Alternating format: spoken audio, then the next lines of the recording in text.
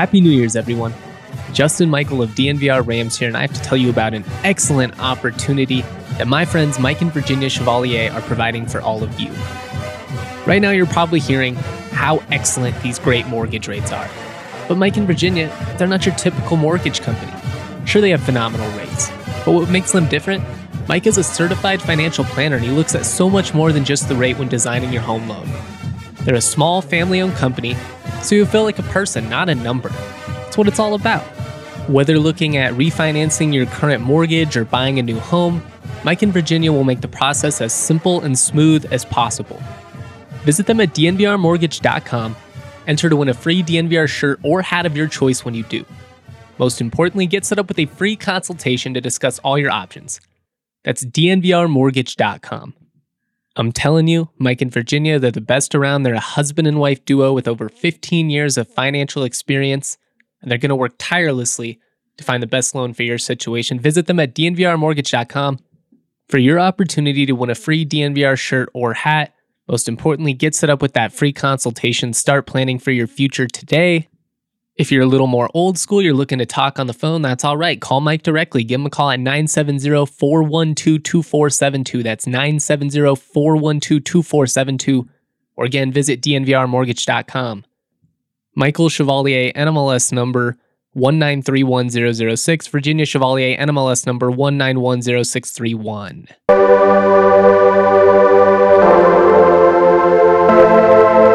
What's up, everyone? Justin Michael of DNVR Rams here. We're back with another edition of the DNVR Rams podcast presented by Chevalier Mortgage. Got a special friend of the pod, Eli Bedker. He's back, baby. Good friend of mine. Great college basketball resource. Make sure that you're following him. Eli, what's up, my dude? I'm glad to be on this show again. I think the last time we talked, we were in the height of everything that was going on, and I guess we still kind of are, but at least we have basketball to talk about this time around, so I'm always pleased about that. It's a lot more fun when the basketball games that we're talking about are actually happening and not just hypothetical scenarios that we're floating that might potentially happen at some point, maybe if things go right. Yeah, man, the off season was rough, and I don't even remember. I had a count at one point of how many days the off season was, but eventually I just tossed that aside, and now we're here talking about actual basketball, so it could not be any better than that. Eli and I were kind of talking before the podcast. We were just joking, there was one point where it looked like there just wasn't going to be college basketball and it was going to be March all over again and the longest year of our lives. Thank God that hasn't been the case. It's been, in my opinion, it's been great college basketball. How have you enjoyed this national landscape so far, especially with, some of these heavy hitting games right off the bat with teams kind of trying to, guarantee themselves some tournament games? Yeah, it's been kind of a gift and the curse with the season going on in the height of the pandemic. But I think one of the really cool things that we've seen is the spontaneous scheduling from a lot of these coaches who are having games pop up, 24 or 48 hours in advance. We've seen Gonzaga and Mark Few just pretty much welcome anyone in the top 25 to come play them, which has been just awesome to see, even though most of their games haven't been all that competitive. But having daytime basketball and have really quality games, top 25 caliber matchups, a lot of good mid-major teams featured throughout the day, 7 days a week. That's been really fun. And now what we're seeing, which I'm sure we'll touch on later on in the show, is this 2-game series, which a lot of the mid-major conferences are doing. And that's produced some bizarre results from some teams, blowing out that first game and losing the second game, or some of these teams making an early 2-game sweep. It's been really fun, and it's been an unusual year. Some teams still haven't even played a game yet. Some teams have already played 10, 11, 12 games. So if the first month hasn't been crazy, I'm sure the next 3 months will be crazy as well. This might be a tough question to answer on the spot. I think we might be set up for the most subjective NCAA tournament, selection of all time. I think it's going to be a lot of just weird teams. I could really see a situation where a conference like the Big 10, the Big 12 really gets a ton of teams in just because of reputation, and some of these borderline teams like the Mountain West. If you're a team like CSU, you didn't really have the non-conference play. I guess I didn't really set that up very well. Do you get where I'm going with that one? I could see a situation where, the teams like Iowa, Ohio State, really Rutgers, whatever, they're just going to get the benefit of the doubt based on the fact that we know that they're playing quality teams and they got some of these games in early. Yeah, there's no doubt about it. And these high major conferences, I think especially, have been really strong this year. The Big Ten is loaded from top all the way down to 11, 12. Big 12 has several legitimate contenders there. Texas just dominating Kansas over the weekend. That was pretty surprising.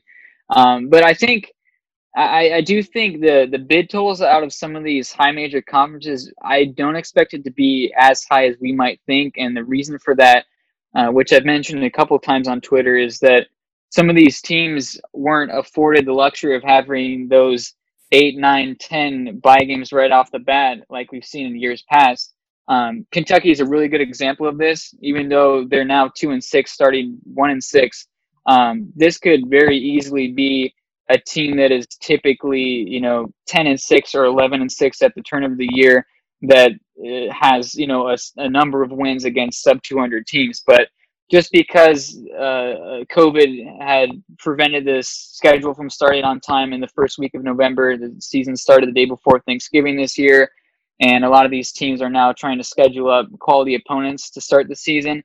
A lot of these teams are winding up with kind of subpar win-loss records, which could negatively impact high majors, and it could be a good thing for some of these mid-major teams, because I don't think the selection committee can look at a team that only has 1 loss or 2 losses, regardless of who they've played, and let them off the hook and not allow them into the field. So that could come into play for the Mountain West if a team like Boise State or CSU or Nevada, any of these teams go on a run, because I just don't know how you could let a team that has a really strong win-loss record not get into the tournament, while another team that we know is good but is still kind of floating around 500, it doesn't really have the same sort of weight. So good luck to the selection committee. I don't know how they'll do it, but it'll be certainly an interesting selection show this year.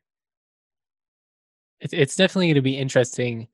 I was just kind of curious on what your perspective would be there. I guess that would make sense. And yeah, maybe some of these mid majors, they won't have, as many, top 100 wins. But if you, go 15-1 or whatever, at some point, 15-1 is 15-1. A program like Drake, I guess, would be a good example. I've struggled with how much to buy into Drake. Yeah, they're blowing everybody out. I think they're like 11 or 12-0 against the spread. They're covering every game, but they're not really playing anybody. So do I buy in too much? I'm just kind of curious. What is your opinion on Drake? Just because I'd like to know. Yeah, I mean, it's one of these teams that I think fits into the mold of a lot of these mid majors that we'll see this season. And when teams are only playing, say, 2 or 3 non-conference games, and they're the favorite in their league, and Drake wasn't heading into the Missouri Valley. They were buried in the Missouri Valley preseason poll. But to be 12-0 to this point and really taking care of business against everyone, I think that definitely demands some sort of respect. And another team that I've been keeping my eye on, that I've watched almost every one of their games to this point in the season, is Winthrop out of the Big South. And they're a team that's really impressive. They have yet to lose a game, and they've taken care of business in all of the games that they have played so far.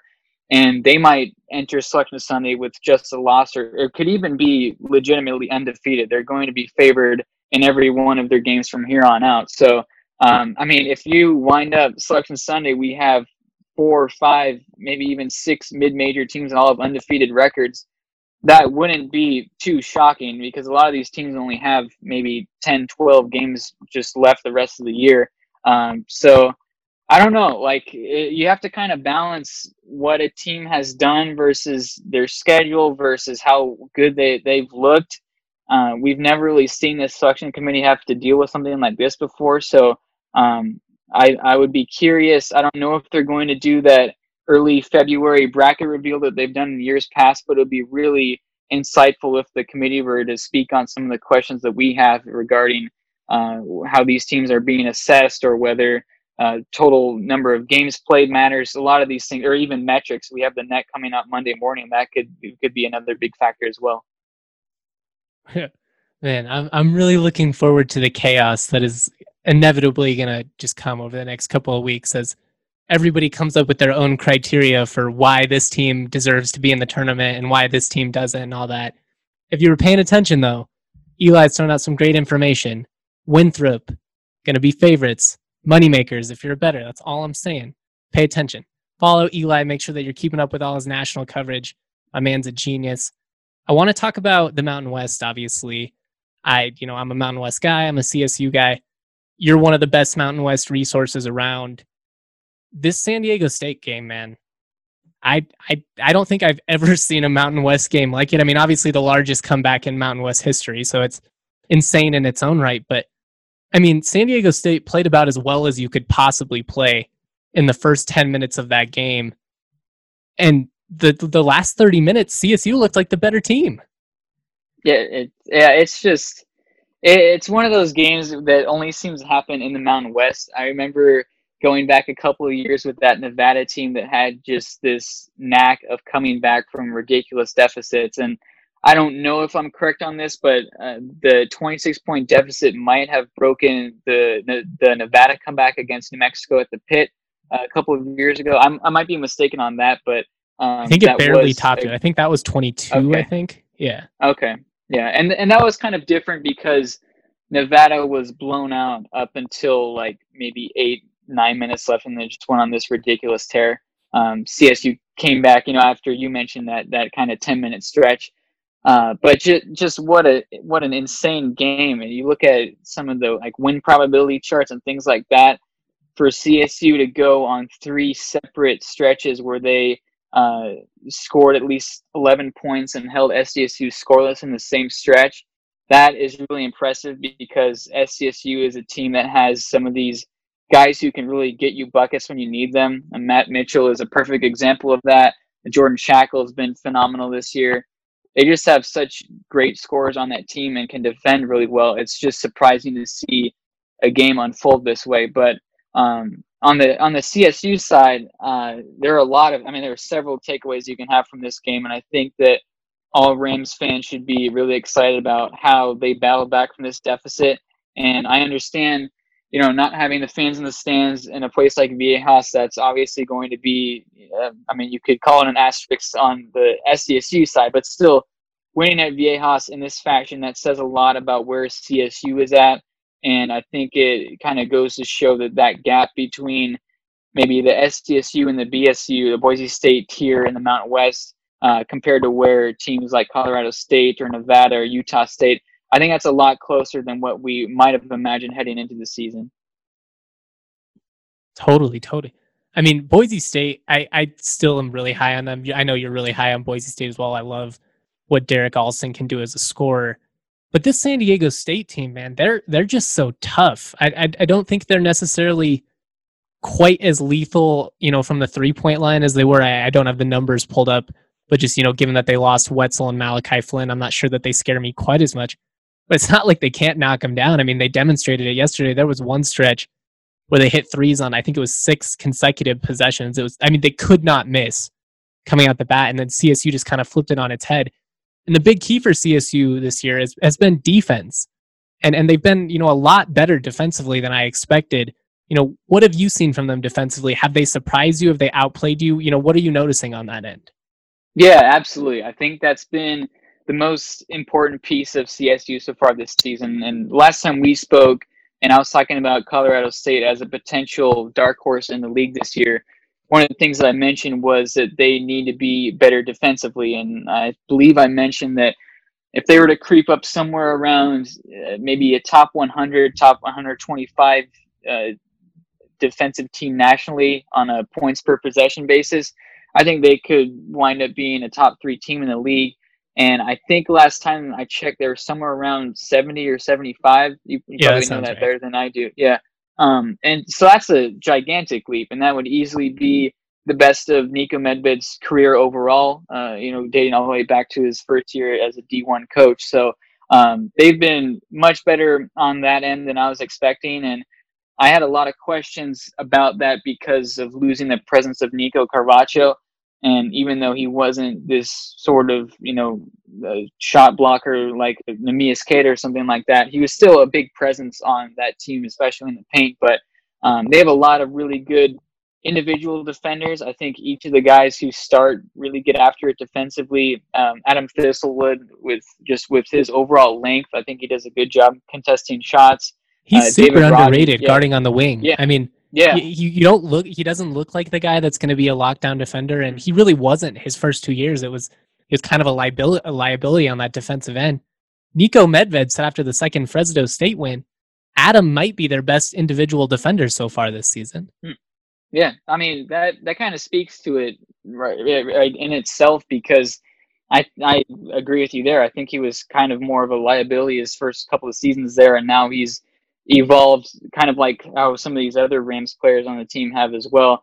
And David Roddy has continued to blow me away. And from a recruit heading in, I wasn't so sure that he was going to get a huge look his first couple of seasons, but I mean, now he's a double-digit scorer. He could also have a legitimate argument as one of the best defenders on the team, and just kind of a do-it-all guy. It would be unfair to call him a glue guy, but he really is kind of like a glue guy plus, who just does a lot of really good things for the team. So I think they have a lot of great individual defenders, and it's starting to come together. I remember speaking with J.R. Blunt, assistant coach for the Rams, a couple of weeks back, and he said that they had made a lot of progress in the offseason, kind of familiarizing with themselves with what they need to do, whether it be closeouts or just maintaining that communication throughout the game.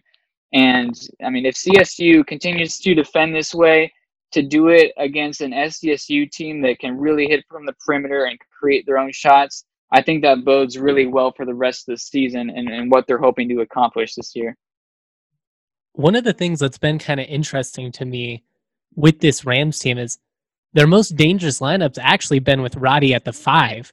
I mean, he's only 6'5". I mean, most of that San Diego State game throughout the comeback, it was all with him running at the 5. And I mean, he's kind of like a guard forward, I guess, whatever you want to. He's really a jack of all trades at this point. You can kind of just put him all over.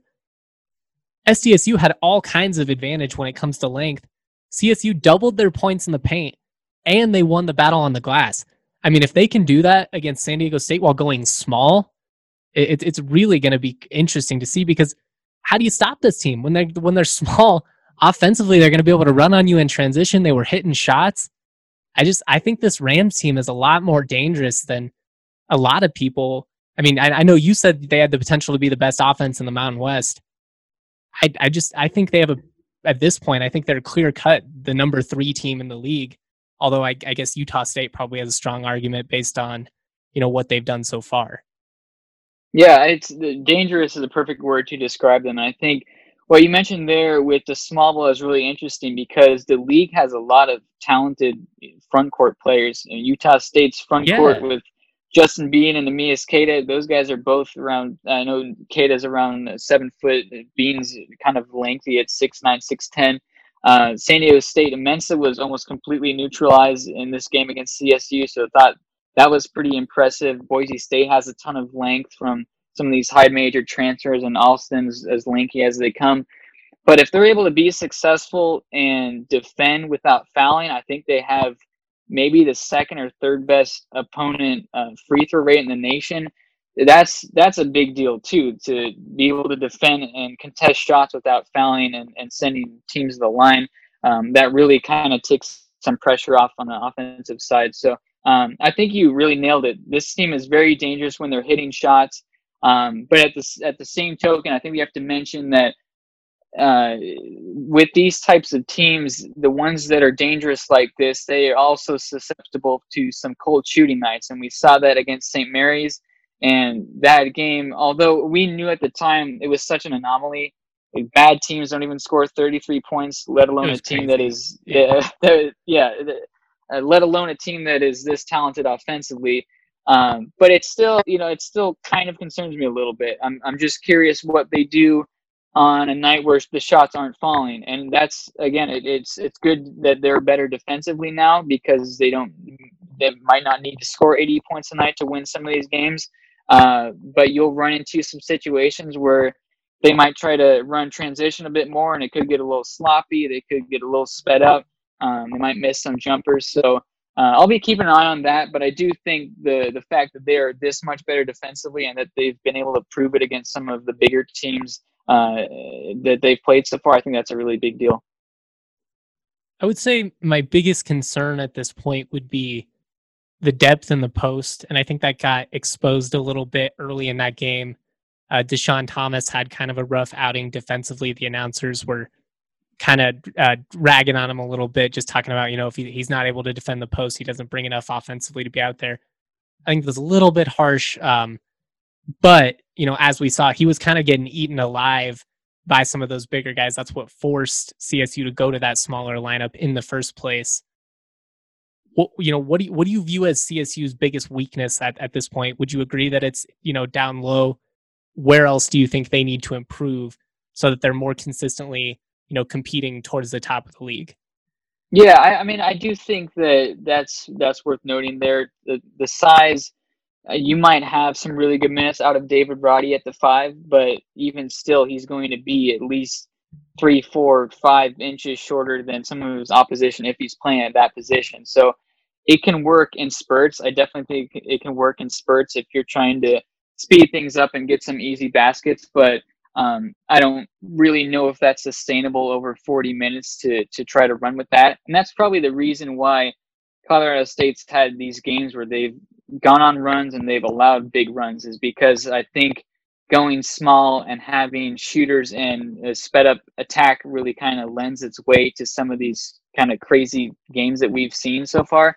So I do think that interior defense is going to be a really big deal for them moving forward. And still, I'll again bring up Carvacho and his presence, because I think that they've been not nearly as good on the boards, especially on the offensive side, as you would hope. Their offensive rebounding has been a little bit lacking so far. And that's going to be a big deal in some of these games where they're not able to hit shots, because sometimes you're just going to go cold. And if you're not able to get to the line or defend your team or defend the other team and hold them down, those are going to be some challenging games to win. So I think overall consistency is going to be a really big deal. The St. Mary's game, it's just still bizarre to look at that box score and just see that happened. But we know that won't happen again. But still, I think consistency is going to be really a big deal for them, and just ensuring that they're still active and playing good defense on that side. I'm glad you brought up the offensive rebounds, or the lack thereof, because that's definitely something that's jumped out to me in the initial stages, especially in some of those other games where they weren't knocking down some of their threes early. It's like, all right, you're jacking up threes, you're not getting second chances. You can really put yourself in a bind at that point. That's kind of how you get those 3-4 minute stretches where you just go cold. And that's kind of something that CSU's had happen too frequently. That makes me a little bit nervous. Just, consistency, going back to exactly what you said. Get to a point where you can find, more consistent half-court offense. You don't want to always have to rely on attacking and transition. Things can get sloppy. Things can get weird. College basketball is a weird sport. If you watch it, we all know it. But yeah, I'm glad we jumped into all of that. I'm curious, as far as this San Diego State game goes, how much of this do we credit CSU, and how much do we blame San Diego State for not closing on their home court? I didn't love their shot selection. I thought they were jacking up some shots late in the second half. But ultimately, as a CSU guy especially, it's hard for me to take any, credit away from CSU, just given it should have been a death sentence. It should have been a death sentence down 26 at Viejas. Yeah, it definitely should have. They honestly had no business winning that game. That's not a game that SDSU has given up in years past, and I think it breaks a really long streak that SDSU has had of games that they've won when leading with 5 minutes to go. That was a streak among the many streaks and records that were broken over the weekend. That was one of them that kind of stood out in particular. But I think you definitely have to credit Colorado State to be down whatever it was, 33-6, I think you mentioned, in the early going, and to battle back from that. I think that says a lot about this team. And the one thing in particular that I think this does that isn't going to be trackable in a box score is, from now on, the rest of the season, no matter what deficit Colorado State is in, I mean, it's not really going to matter. They know that they were down 26 points to San Diego State on the road, the defending champ, the team that won 31 games last year. they don't have that kind of burden on their shoulders. They know that they can play freely, and obviously there's going to be different situations from game to game, but just having that in your back pocket and just knowing that we've come back from a big deficit before, they're probably not going to be trailing by 26 points many times the rest of the season. You would hope. We've now seen this a couple times in the last few weeks, but you would think it doesn't happen many times the rest of the season. So a 10-point deficit, if it were to happen on Monday, it might not be as big of a deal as it was 24 or 48 hours ago. So I definitely think you have to credit CSU and the defense that they played down the stretch. They're obviously given the benefit of the doubt with some of the missed free throws and some of the shots that SDSU took, but a really convincing quality win for Colorado State. Best start in Mountain West play that they've had after 3 games. So there's a lot to be excited about, and I think a lot moving forward that can still be ironed out that can make CSU really solidify themselves as one of the 3 best teams in the conference.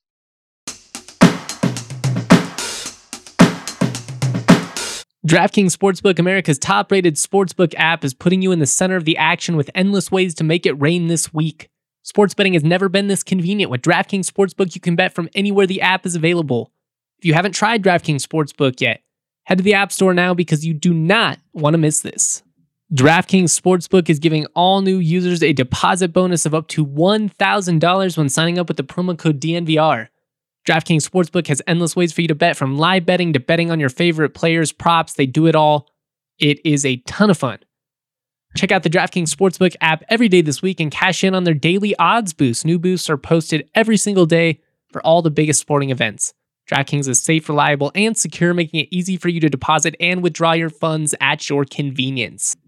Download the top-rated DraftKings Sportsbook app now. Use the promo code DNVR when you sign up. You can get a sign-up bonus of up to $1,000.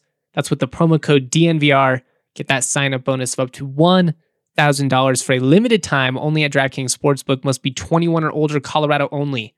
Bonus comprised of a first deposit bonus. Deposit bonus requires 25 times played through. Restrictions do apply. See DraftKings.com/sportsbook for details. Have a gambling problem? Call 1-800-522-4700.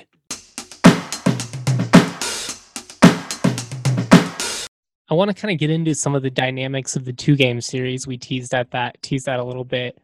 But before we do, I wonder if this is the type of win where, like 2 years from now, we look back at it and be like, that was, the moment when everything changed for the program.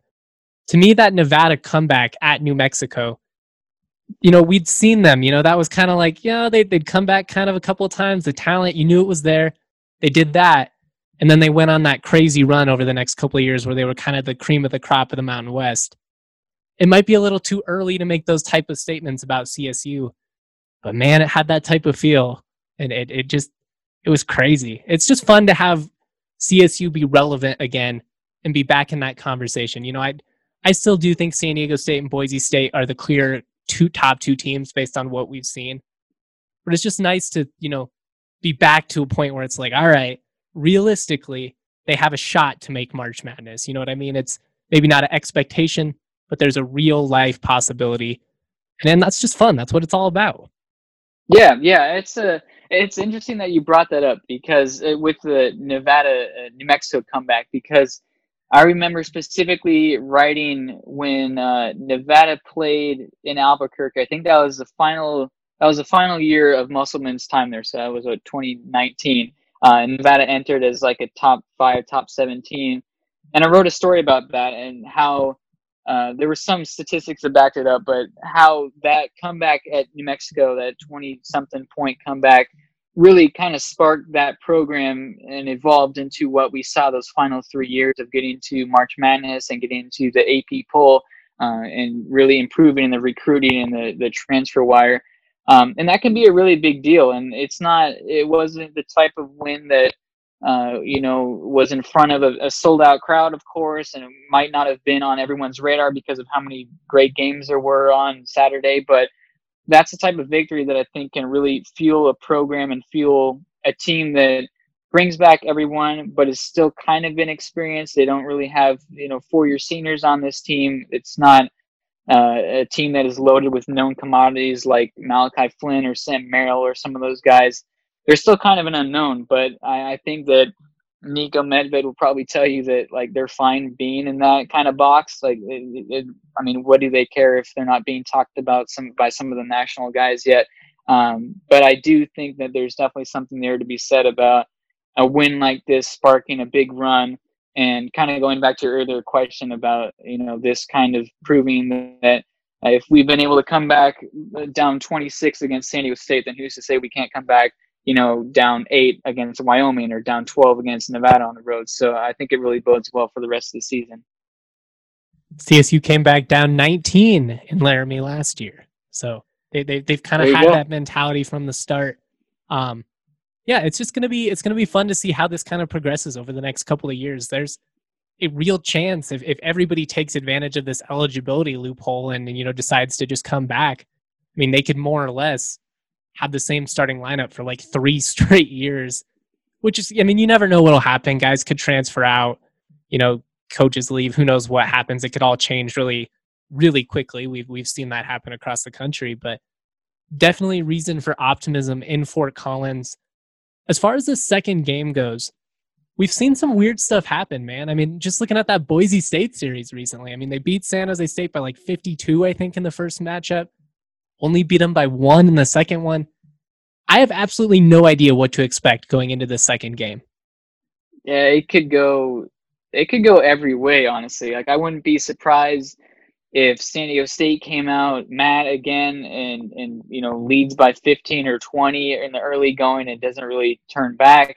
I wouldn't be surprised if this game goes down to the wire, which I would imagine probably happens. I would probably guess that this is a close game throughout, and we might see San Diego State pull it out in the end. But it's been really strange with some of these 2-game series. We've now had you mentioned the Boise State one, which is just absurd in itself to lose a game by 50 and almost win it the next night, or I guess 2 nights after.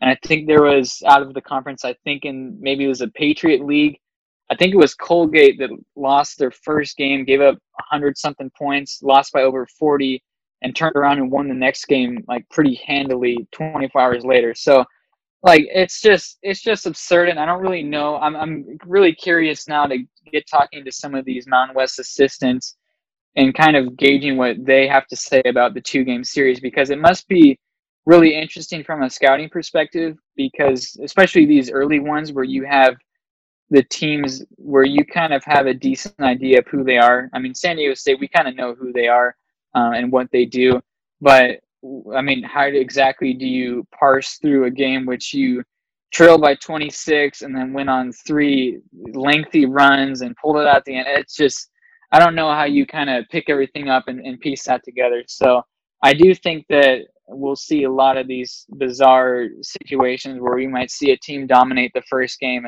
and look kind of shell-shocked in the second game. But as far as the Mountain West is concerned, most of these have gone the way that we've expected, I would say, minus the Colorado State one.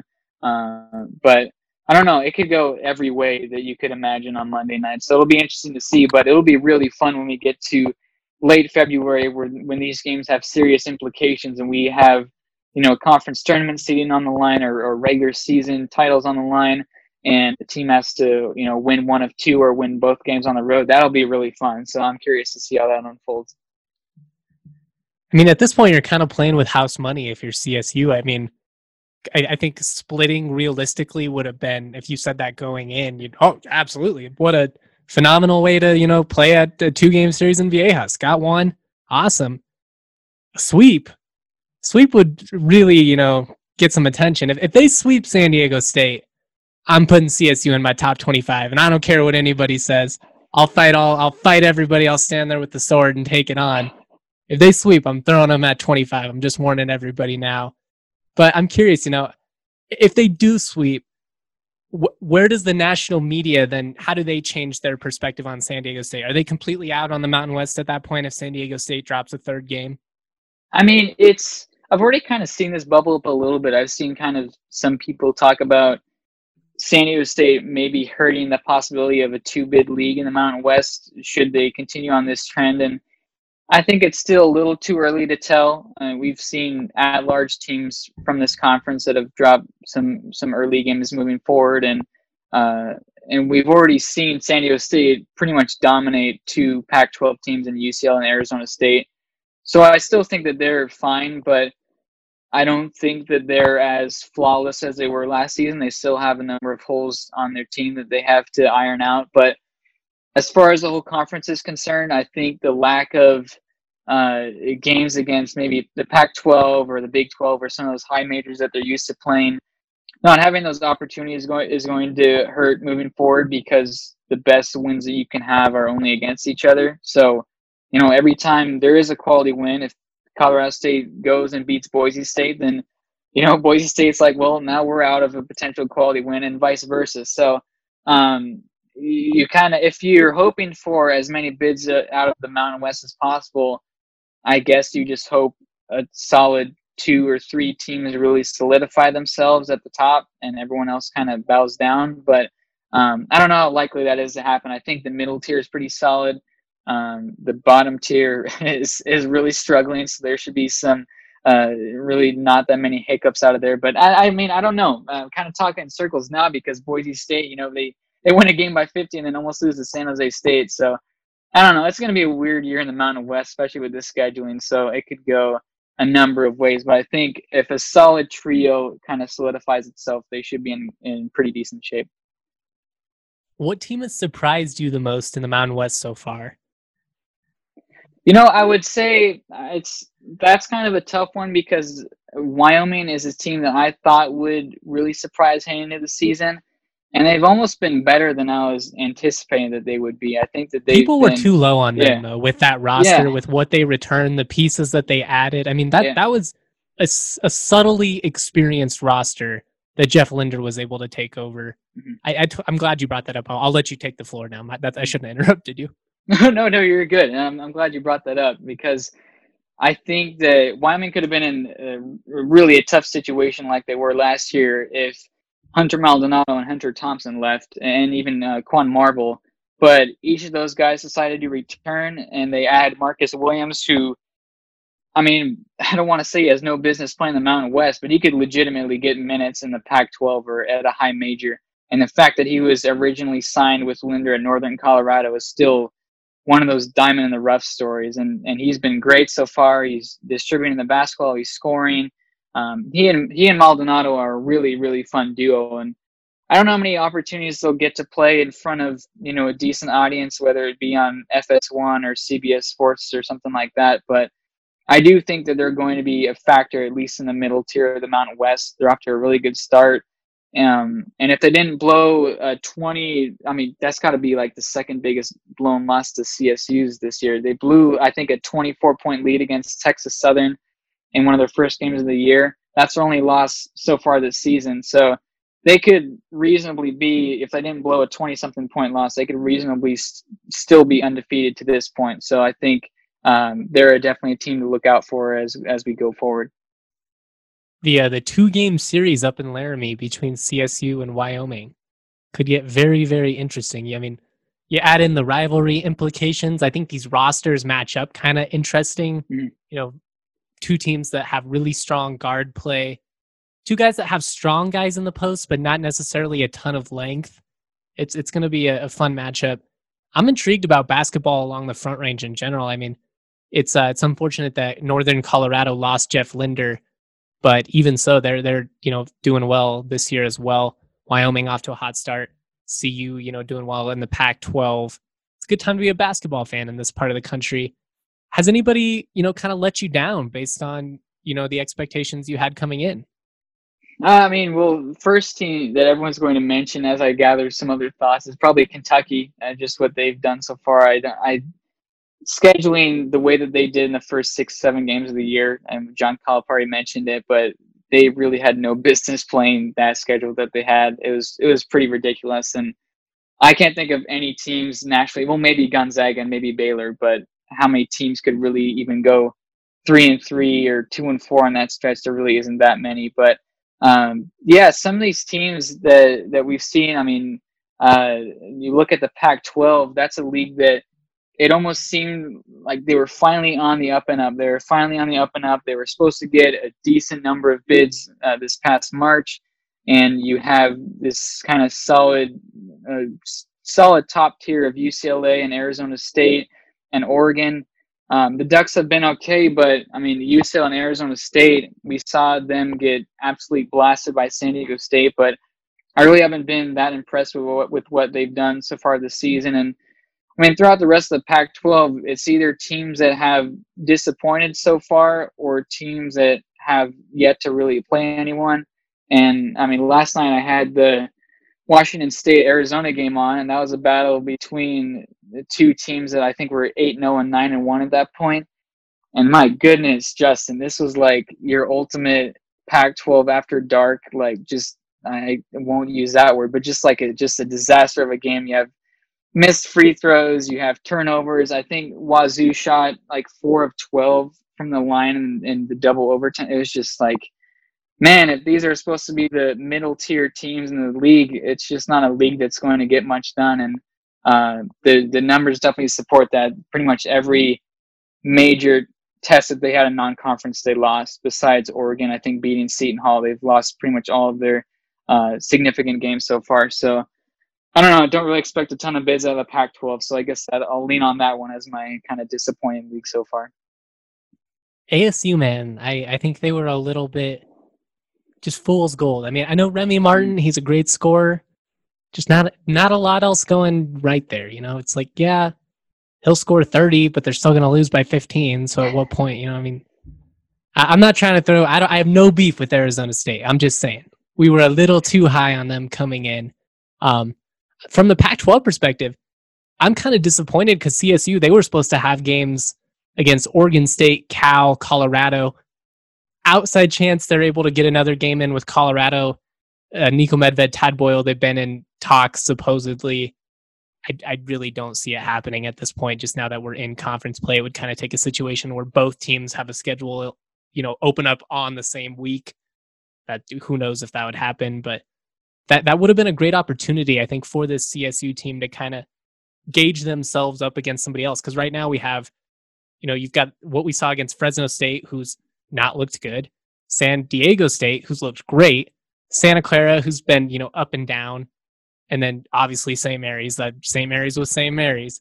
Other than that, you know, we don't really know how to gauge this team because we just haven't gotten to see them play all that much basketball. I think those games would have been really valuable.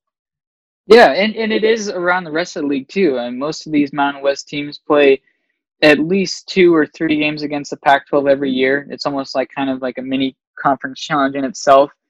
And that can be a really big deal on Selection Sunday too for a lot of these teams if they can say that we have a win over, you know, ASU, even if they might not be a high seed, or if a team has a win over another Pac-12 team. That's a really big deal. And I think a lot of these mid-major teams like Colorado State and some other teams around the country are kind of in that same spot where they might have had really good games lined up heading into the year, but with all the postponements and, you know, the whole fallout of the Orlando ESPN games, all that stuff, the teams just don't really have as many chances to get those quality wins that they're usually able to hang their hats on. So I guess, you know, in this case, you just take care of business of the game on your schedule, and that's what the coaches will tell you. But I think it's very true this season. So, but it is weird now thinking that no matter what, the best win that CSU can get the rest of the year might be Monday night. Like, we just don't really know. It might be against Boise State, but,